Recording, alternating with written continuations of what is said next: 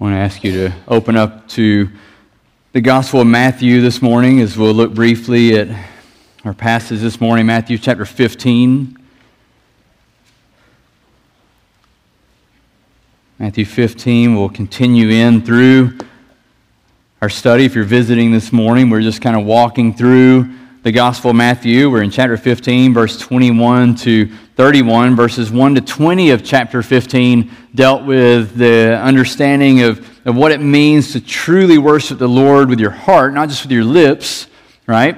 And that true worship comes from the heart. It is not just focused on the tradition of man. And so Jesus dealt with and confronted the Pharisees for them honoring tradition and elevating tradition to the point that it led the people and led them to disobey the very clear commands of God. And so we talked about that in the first 20 verses there. And so we pick up this morning in verse 21, and we will look at this passage briefly this morning. Beginning in verse 21 in Matthew 15, we read this from the Word of God. And Jesus went away from there and withdrew to the district of Tyre and Sidon. And behold, a Canaanite woman from that region came out and was crying, "Have mercy on me, O Lord, Son of David. My daughter is severely oppressed by a demon." But he did not answer her a word. And his disciples came and begged him, saying, "Send her away, for she's crying out after us." He answered, "I was sent only to the lost sheep of the house of Israel." But she came and knelt before him, saying, "Lord, help me." And he answered, "It is not right to take the children's bread and throw it to the dogs." And she said, "Yes, Lord, but even the dogs eat the crumbs that fall from their master's table." And Jesus answered her, "O woman, great is your faith. Be it done for you as you desire." And her daughter was healed instantly.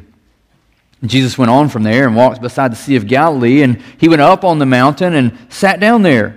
And great crowds came to him, bringing with him the lame and the blind, the crippled, the mute, and many others. And they put them at his feet, and he healed them, so that the crowd wondered when they saw the mute speaking, the crippled healthy, the lame walking, and the blind seeing. And they glorified the God of Israel. I want to take this passage and just give you kind of three key observations that I would say we need to take away from this narrative when we have this account of Christ and his interaction with the Canaanite woman, and then he goes on and from there speaks with the people and brings healing upon many people. We'll look at three different observations. The first of them will be the mission of God that we see here in this passage. The second, we'll look at the faith of the woman. And then finally, we'll see somewhat of what you might call a model of ministry from Christ. And so three simple observations this morning for us from the Gospel of Matthew. Let's first look at verse 21 to 22. What we will see is the mission of God. We talked about that before in our study of Matthew, that we understand Matthew's writing primarily to a Jewish audience. And he writes and he's showing through his gospel that what the mission of God is beyond that of just the nation of Israel. It goes beyond to the ends of the world, ends of the earth, to all nations. But here we have an interesting interchange with Jesus and a Canaanite woman, right? He even says something, if you were listening and you heard the passage and then you heard what I just said, that his mission is to all people, right, to all nations, but Jesus says in this passage what? He says, "I've come only to the lost sheep of Israel," right? And so instantly you're going, wait a minute, what's going on here? Well, let's look at it for a moment. This passage is the only time that Jesus leaves Jewish territory. So he leaves the Galilee area. He goes about 25 miles north to Tyre, and if he goes on to Sidon, that's another 25 miles north. And so this is a considerable journey for Jesus. Some scholars have speculated it would perhaps be several months that he's gone.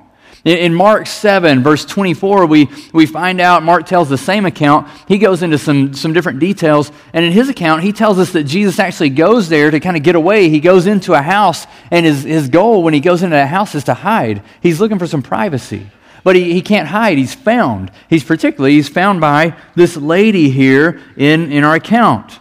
And so what we see here right away is we see and we need to understand God's mission. You need to understand His mission to the Gentiles. We need to understand that Matthew is continuing to show and to write to his Jewish audience to help them to see and to understand what that mission is and how that mission unfolds. And what we see here is that mission is unfolding in perhaps a different way than we might expect it to, and a different way than maybe the Jews might expect it to, although it is very consistent with the very mission of God throughout the Old Testament. The first thing I point out to you is the term that Matthew uses. Mark doesn't use the term here. How does he describe the woman? What is she? She's a Canaanite woman. Right now Mark describes her as being Syro-Phoenician. That's some of your texts may even have that as a heading. I saw one Bible had that as a heading in Matthew, even though it doesn't say that in the text here. But in Mark, he describes her differently. Matthew, though, intentionally uses Canaanite. Why would he do this? Because he's writing again to a Jewish audience, primarily a Jewish audience. And so when the Jewish audience hear Canaanite woman, what do they think of? They think of when the people of God go into the promised land, and when they enter the promised land, what do? They drive out the Canaanites. The Canaanites are cast out, they're sent out. And so the Jewish mind, when they hear Canaanite, they think of those people that are driven out, these people that are idolatrous, pagan, ungodly people. And so Matthew writes, and he says, a Canaanite woman came to him. Not just a woman from Tyre, a Canaanite. And so the Jews' ears would kind of perk up. They'd perk up. Now, as we hear this, I want you just to briefly, I just want to remind you God's mission. We said that this is consistent. What Jesus tells them here is consistent with His mission throughout the Old Testament. You may have picked up, you may have even heard in Galatians, when I read Galatians up to 10, I think it was verse 8 or 9, in chapter 3 of Galatians, Paul makes reference to Abraham and the promise spoken to Abraham that is applied to the Gentiles, that comes to fruition in the Gentiles. So what happens there is in Genesis 12:3, when God calls Abraham to leave his land and to go to the promised land, He said, I will bless those who bless you, and him who dishonors you I will curse. There's our blessing and curse theme, right? And in you all the families of the earth shall be blessed. And so right away, we start getting a sneak peek of God's intention, right? That all the nations of the earth, all the families of the earth will be blessed through His people that He would call out to Himself and form. The reason, later in Exodus, the reason that God raises up Pharaoh, we read in Exodus 9:16, is this. He says, but for this reason I've raised you up. He's talking to Pharaoh. This is the reason, Pharaoh, I raised you up. What is that reason? That my way may be known, to show my power, so that my name may be proclaimed in all the earth.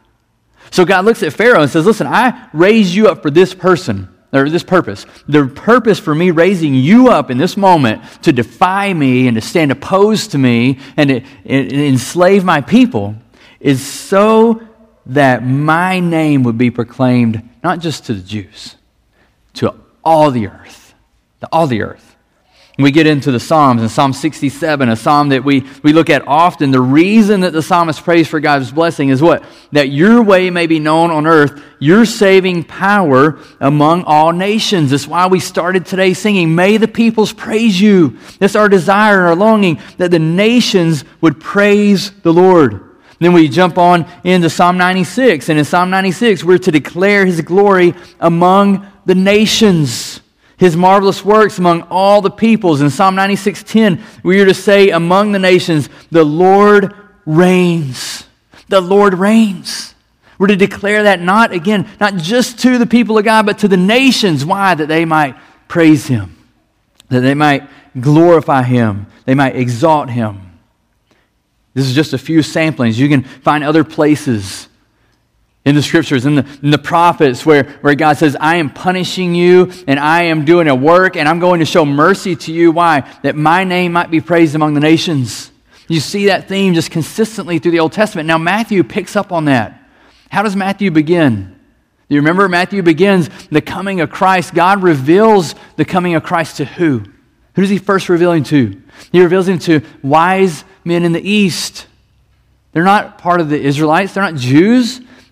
He reveals Him to the Magi, and the Magi come to see the incarnate King. the Savior born in a manger. Then we see the end, if we just bookend Matthew. We see the beginning where you're starting to get hints of that. You see, even you can look at the genealogy and you can see Matthew intentionally bringing out important points of genealogy. It doesn't always include the Jews. And we get to the end of Matthew, and what does he do in the end of Matthew? What do we leave on?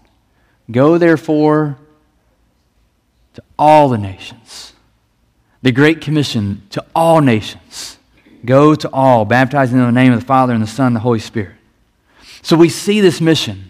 So it begs the question, what in the world is going on in verse 24? Why does he say this? Why does Jesus look at her in verse 24 and go, I was sent only to the lost sheep of the house of Israel? There's two things that we have to keep in mind. One is that God's plan has always been for His glory and His salvation to be known among all the nations. We just talked about that. We looked at that. It's always been His plan. It's been consistent throughout, and it's consistent up until Matthew, and it's consistent through and even in the end of Matthew, and it's consistent beyond all throughout the New Testament. Right? So we know that. It's all over Scripture. That's His plan. So what does verse 24 mean? The second thing we have to remember is this, is that Jesus came first to the Jews so that the gospel might be taken to the Gentiles. He came first to the Jews so that it might be taken to the Gentiles. Now, think back, if you've been with us, in Matthew 10. In Matthew 10, you have what's known as the missions discourse. And in that, you have Jesus talking to the disciples about missions and sending them out and explaining to them what it's going to look like to be on mission for Him. He talks about persecution. He talks about sharing the gospel. He talks about advancing it. But when He sends them out in chapter 10, verse 5 and 6, He says this, the 12, Jesus sent out instructing them, go nowhere among the Gentiles and enter no town of the Samaritans, but go rather to the lost sheep of the house of Israel. So even in that sending, Jesus says at first, I want you to go to the people of Israel first. I want you to prioritize them and go there first, right? That's what we see as He's sending them out. This does not mean that Jesus does not show compassion and work in the lives of Gentiles at the time as you go through the Gospels. We've seen that in Matthew already. Remember the centurion?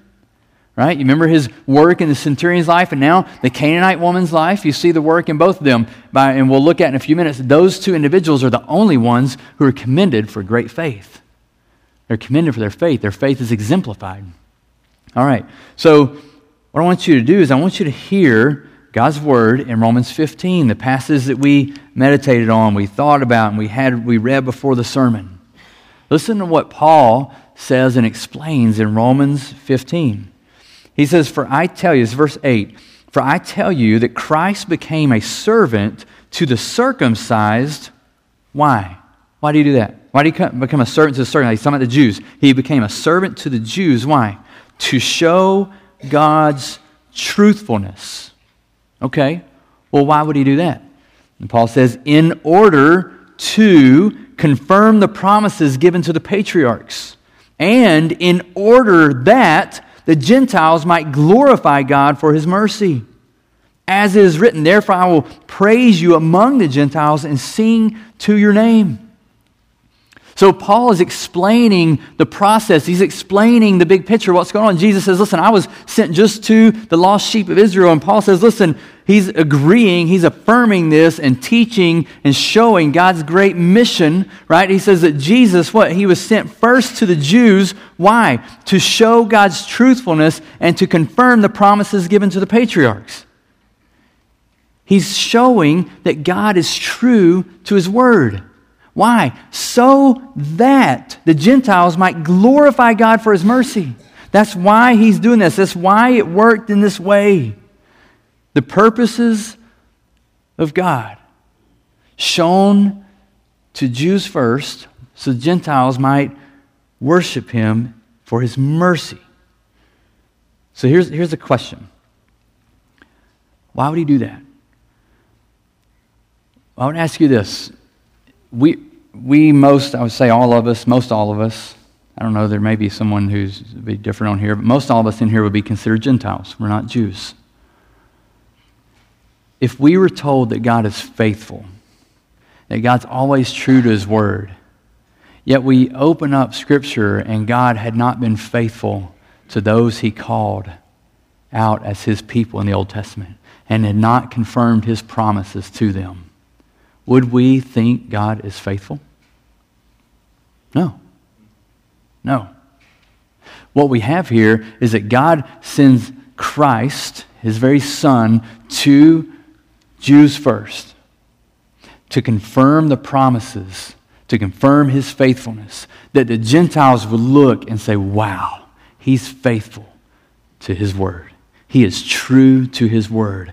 And we magnify him and we glorify him for his great mercy. So here Jesus says, listen, I have come first to my people. Okay, first to my people. In verse 26 and 27, it ties into that. It's important for us to understand. He says, it's not right to take the children's bread and throw it to the dogs. He's not speaking in a derogatory manner here. He actually uses a different word for dogs here in the Greek than one that's used derogatory. This is just a household pet here.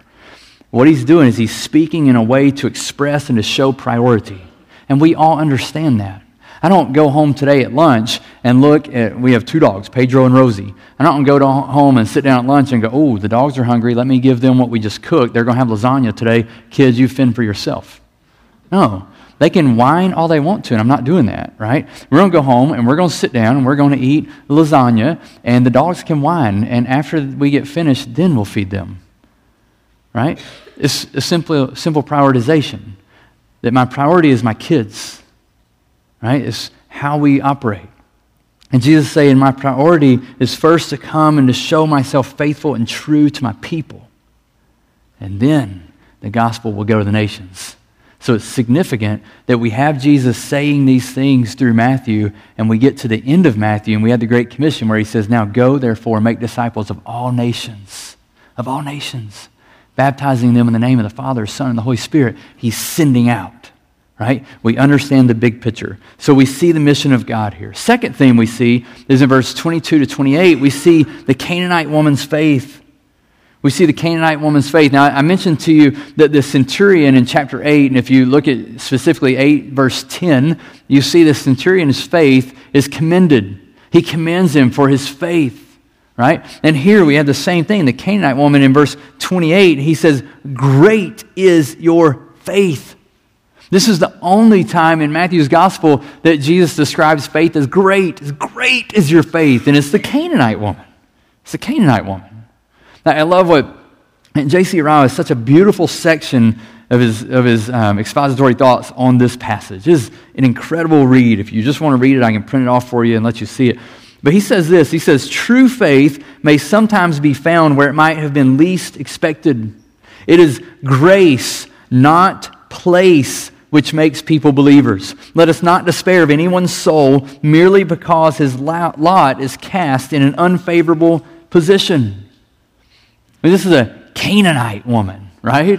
So the disciples, she would definitely be one that they would see as being in an unfavorable position, one that they would say, oh, she's not going to have faith. Just send her away. Send her away. Now, we don't know, they don't say this here, but Jesus' response would make you think, in verse 23, they say, send her away, for she's crying out after us. And he says, I was sent only to the lost sheep of Israel. Right? So the way Jesus responds would make you think or see that, they probably are saying, just help her out and send her off. She's annoying us, right? So it's probably not that they're just saying, hey, get rid of her. They're saying, help her and send her away. Probably because Jesus says, hey, no, I'm sent to the lost sheep of Israel, right? But the disciples are not thinking, hey, this is the place where people are going to show great faith. But no, this is a Canaanite woman. So we have to be careful not to categorize who or who will not believe in our minds. That's easy for us to do, isn't it? It's easy for us to fall in that spot where we think, well, he's too bad. Like, he's too rebellious. He would never come to Christ. He would never walk into a church. No, she's just too wealthy. She doesn't need the Lord. She would never give up all she has to follow Christ. It's easy to think those thoughts. We may not admit that, right? We may not go, oh yeah, I would never think that person would come to Christ, We may not admit that, but it's easy to have those thoughts. The Canaanite woman is an example that we should not have those thoughts. It's not up to us to determine who's going to respond in faith. Our task is simply to be faithful to share the gospel and to tell people about Christ. That's what our task is. And we leave salvation up to the Lord. We leave His work up to Him. But what is it that makes her faith so great? What is it that leads Jesus to say, "Great is your faith"? There's 3 quick aspects of her faith that would lead Jesus to say, "Great is your faith." Here's the first one. Is first that Christ is the object of her faith. He's the object of her faith. And she's from Tyre and Sidon, right? These are places that there would have been all kinds of false gods to worship, all kinds of mystery religions and pagan religions that she could bow to and worship. And if she did that, no one would have blamed her. No one would have gone, "Oh, I can't believe you're going into that pagan temple." No, they would say, "Hey, come on in. Maybe this guy can help you. If not, we'll go to this one. If this one doesn't help you, hey, try mine. No, try mine. Mine will do it." Right? That would just be what's standard and par for the course for her. But she's different. Her entire context was that of false worship, yet her appeal for mercy was to who? The Son of David. The Son of David. She knew who He was. She calls Him by His name. "Oh Lord, Son of David, you're the anointed Messiah. You're the one who is foretold. My daughter is severely oppressed by a demon." She cries out to Him. We've said before that our faith is only as good as what it is in. It's only as good as what it's in. And she understood this. She came to Christ appealing for mercy. We're teaching. We're going through Wednesday night, and on Wednesday night we're doing a class on J.C. Ryle's book, Holiness. And this past Wednesday night, I brought this little bust of J.C. Ryle, and I sat it up and said, J.C. Ryle's leaving my office, and he gets to come to class tonight. And I sat him there, and J.C. Ryle, I shared with the class, as someone who's been influential in my life. Holiness is one of my favorite books outside of the Scriptures to read. I'd say it's definitely my top 5 books I've ever read. I absolutely love that book. And I respect Ryle for what he's done for the Lord, for the kingdom, how God's used him. But if I went and just started really venerating that little bust of J.C. Ryle and praying to it and bowing down to it and trusting it, you wouldn't look at me and go, "Wow, great is your faith in J.C. Ryle. Wow." No, you look at me and go, "You're a fool. What are you doing? What are you doing? Why are you, that's a man-made bust of a man who's in the grave. Why would you do that? You're foolish." Right? But Jesus doesn't look at it and say, "You're foolish." He looks and says, "Great is your faith." Why? Because it's in Him, the true Son of God. The second thing about her faith that made it great is that it was persistent. It was persistent. Do you see in this passage, she makes 3 appeals to Jesus, 3 of them. First, she comes out and she says, "Lord, have mercy on me. My daughter has a demon. Please have mercy on me." Right? And then Jesus does not respond to her. And then what happens? She says, "Lord, help me." And then he answers, and it's the interchange about the children and the dogs. And after that, she says, "Yeah, but even the dogs will eat the crumbs. Please, Lord, please." She's making an appeal. She makes a humble appeal. She's not going to give up. She's not going to give up. She's persistent. And when is it the most difficult for us to be persistent in prayer? When is it most difficult for us to be persistent in our faith? It's when we feel like Christ is silent. It's when we feel like we pray over and over and over and the answer just doesn't come. We don't know. We don't know here why Jesus was silent. It doesn't say. You can read commentaries and all kinds of theologians go, "Well, it's probably because of this and it may be because of that." But you know what the bottom line, I don't care how smart those guys are, we don't know. It doesn't say. The Scriptures just say that He did not answer her a word. So she's appealing, and He's just quiet. Not a word. Not a word. But what we do see here is that Jesus' silence did not deter her. He did not deter her. And He did not send her away. That's important. He didn't send her away. Again, I love what Ryle said. He said he may sometimes keep us waiting as he did this woman, but he will never send us away empty. Never send us away empty. He may keep us waiting. There may be times where we come to the Lord and we pray and we wait and we wait and we wait and we wait. He'll never send us away empty. She was persistent in her faith. The third thing we see about her faith is it came from a humble heart. What is her original appeal? She doesn't walk up to the Lord and say, hey, listen, I'm a pretty outstanding Canaanite woman.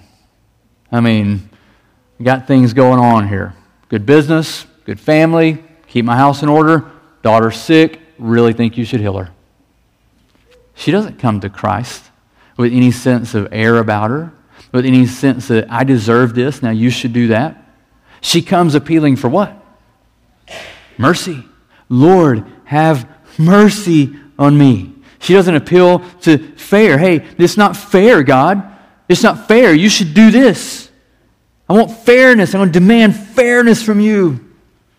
She doesn't even come and say, my daughter is innocent. I mean, look at her suffering. Why is she suffering? She's innocent. Heal her. No, she simply comes and says, Lord, have mercy. And look at how she responds. Look how she responds when Jesus says that about the children and the dogs. Does she say, oh, but that's not fair, but I can't believe you said that. That's so rude. I can't believe. No, you shouldn't say that. She doesn't respond in anger. She doesn't get offended. She doesn't offer a rebuttal. No, she goes, essentially, she says, yes, Lord. She agrees. She said, yeah, you're right. But then she appeals within that and says, yet even the dogs eat crumbles that fall from their master's table. I'll take just a crumble. Just give me just a crumb. Just a crumb of your mercy. She's speaking from a humble heart. A humble heart. James Montgomery Boyce says this is exactly how everyone must come to Jesus, asking for mercy, laying aside all self-righteousness, making no claim to entitlement, and making no demands. Just come in humble, persistent faith in Christ. We don't make demands. We don't say, this is who I am, now you do this. This is what I've done. This is how faithful I've been. Now you do this. As though we have some power over God. We come in humility before Him and plea for mercy. So in verse 28, he says, great is your faith. Her faith is commended, and Jesus' compassion and power is displayed. So we come to the end of this account with the lady, and we just ask, who do you trust in? Who is your hope in? Are you trusting in Christ? Is your faith in Christ? Or is it in something or someone else? Moving on to that last passage, I just want to point out a progression of ministry in this passage. You might, if you're taking notes, you might say Jesus' model of ministry we see here. We've seen similar models from Him consistently in Matthew, but look at what He does. All the people come. He's walking beside the Sea of Galilee now. He goes up on the mountain, he sits down, and great crowds come to him. They bring the lame, the blind, crippled, mute, many others. They put him in his feet. What does he do? There's three things that happen here. First, he heals them, right? What is the crowd's response? They wonder. They wonder. It says they wondered. Why did they wonder? Because they see the lame, the mute, the crippled, the blind. They see them healed. It wasn't as though this was some manufactured thing with like some trickery of somebody who says, hey, we're going to have a big healing service, and everybody gathers and they come in and we're this big healing service, and you have like you can, if you ever want to have a great understanding of this, look up Johnny Erickson Tata or Costi Hinn. Look up some of their stories about these things. These healing services. Johnny Erickson Tata tells a story where she comes up, she's in a wheelchair, she's hopeful, so hopeful to be healed. She comes in, they usher her into the wheelchair section, and all this healing starts happening. She says it's happening over on this side of the room, and she's thinking, hey, Lord, come over here where all the wheelchair people are. And it's going on over there, and then it's done, and boom, they go and they just push them right out the door. Why? Because she came to find out it was trickery. People who were set up to come and get money. This was not trickery. This was not some kind of setup to say, hey, let's ship in some people who were claiming these things and would be healed. No, this is legitimate people that the people brought to them that were crippled, mute, and lame, and Jesus heals them, and they're looking and going, you were just crippled, now you're not. I know you. I live with you. I've seen you. You've been mute. Like, I know this, and now you're not. They're wonder. They're blown away. They're amazed, right? So Jesus heals, the crowd wonders, and then what happens? What does it say? Look at your text. What does it say? They glorified the God of Israel. Is this not what Jesus told us to do in the Sermon on the Mount? Did he not tell us this in Matthew 5:16? Did he not say, this is what my people do, this is how my people will live? They will let their light shine before men, that they would see their good deeds and what? Praise their Father who is in heaven. They would live out their faith. They would live out their lives in a way that magnifies me in such a way that brings glory and honor to the Lord, not to them, but to the Lord. It's exactly what Jesus told us to do. And so this prompts some questions for us to consider. It prompts some questions. Are we doing the first thing at all? Are we doing the first thing, meeting the physical needs of people around us? Are we doing that at all? Are we seeking to minister and come alongside and help those around us? Those who are in some kind of impoverished position, those who are in some kind of physical position, physical ailments, are we coming alongside of them? Are we praying for them? Are we helping them? Are we coming to minister to them and show them love? Are we doing anything? Are we living in such a way that puts us in a position to have spiritual conversations with people around us? Are we doing anything at all there? And if we are, when people wonder and they go, wow, I can't believe how kind you are. I can't believe how you helped me. I can't believe what you did. When they do that, do we do anything to point them to Christ, or do we point them to ourselves? Do we rob God of glory? Do we say, oh, well, that's the kind of guy I am. Glad I could help you. See, we can allow sinful pride to go right in there. Do we, in those moments, attribute the work of God in people's lives to the work of man? That man will be glorified, or is God glorified? What is the end result of the way that you and I care for people and minister to people and love people? What is the end result? Is it God's glory or my glory? So I just want to ask you a few questions to close, questions to consider as we close our time today. Here's the first one is, how are you actively taking part in God's mission to advance the gospel? The mission of God began in the lost sheep of Israel, and it has extended to all nations. So what are you doing to actively take part in the charge to go and make disciples of all nations? I'm not asking you what I'm doing, and I'm not asking you what Pastor Mike's doing as the missions pastor. I'm asking you what you are doing to make disciples. What are you doing to take part in the mission of God? The second question is this, what or who are you trusting in? Everybody in here is trusting in someone or something. Could be yourself, could be your bank account. Hopefully it's Christ. You can trust in a lot of things, but your faith and trust is only as good as the object that it's in. What are you trusting in? Is your trust evident through persistent, humble prayer? Are you demonstrating persistent, humble prayer, or have you just given up? He hadn't answered. I've been praying for that for years. I've been praying for that person for years. I've been praying for healing here. I've been praying for... I'm just going to quit praying.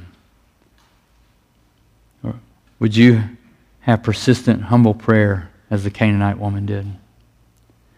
And then finally, are you living in such a way as to let your light shine before men, that they might see your good deeds and glorify your God in heaven? Is that how you're living? Are you seeking to take advantage of opportunities that God puts in front of you to serve others and glorify the name of the Lord?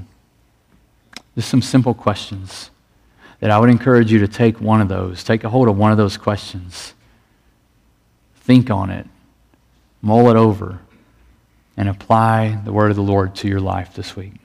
Let's pray. Father, we thank you, God, for this day. We thank you for your word. We thank you for this example, this testimony, this account of great faith as you commend from the life of a Canaanite woman. God, I pray that we would be a people who have deep and rich and great and confident and courageous faith in you. God, I pray that anyone in here, God, if their trust is in something else, if it's in someone else, God, I pray that you would show them the vanity of that, the uselessness of that, the hopelessness of that. That, God, hope is found in Christ alone. God, may we be about your work and your mission, taking the gospel to all nations. And God, I pray that we would do that in very real and observable and practical ways. It doesn't have to be on the other end of the world, God. It starts here. I pray that as we leave this place today, that we would go out and seek to serve others in a way that magnifies the name of Christ our Lord. So God, strengthen us to do that. Show us how to do that. Teach us how to do that faithfully. And God, when those opportunities arise, God, please don't let us rob you of your glory. But God, let us point to you and magnify you and engage people in gospel conversations. Oh God, we praise you and we love you.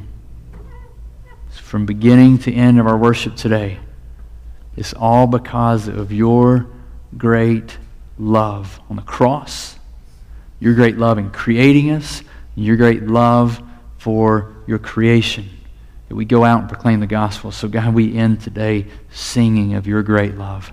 Thank you for loving us first, oh God. In Christ's name we pray. Amen.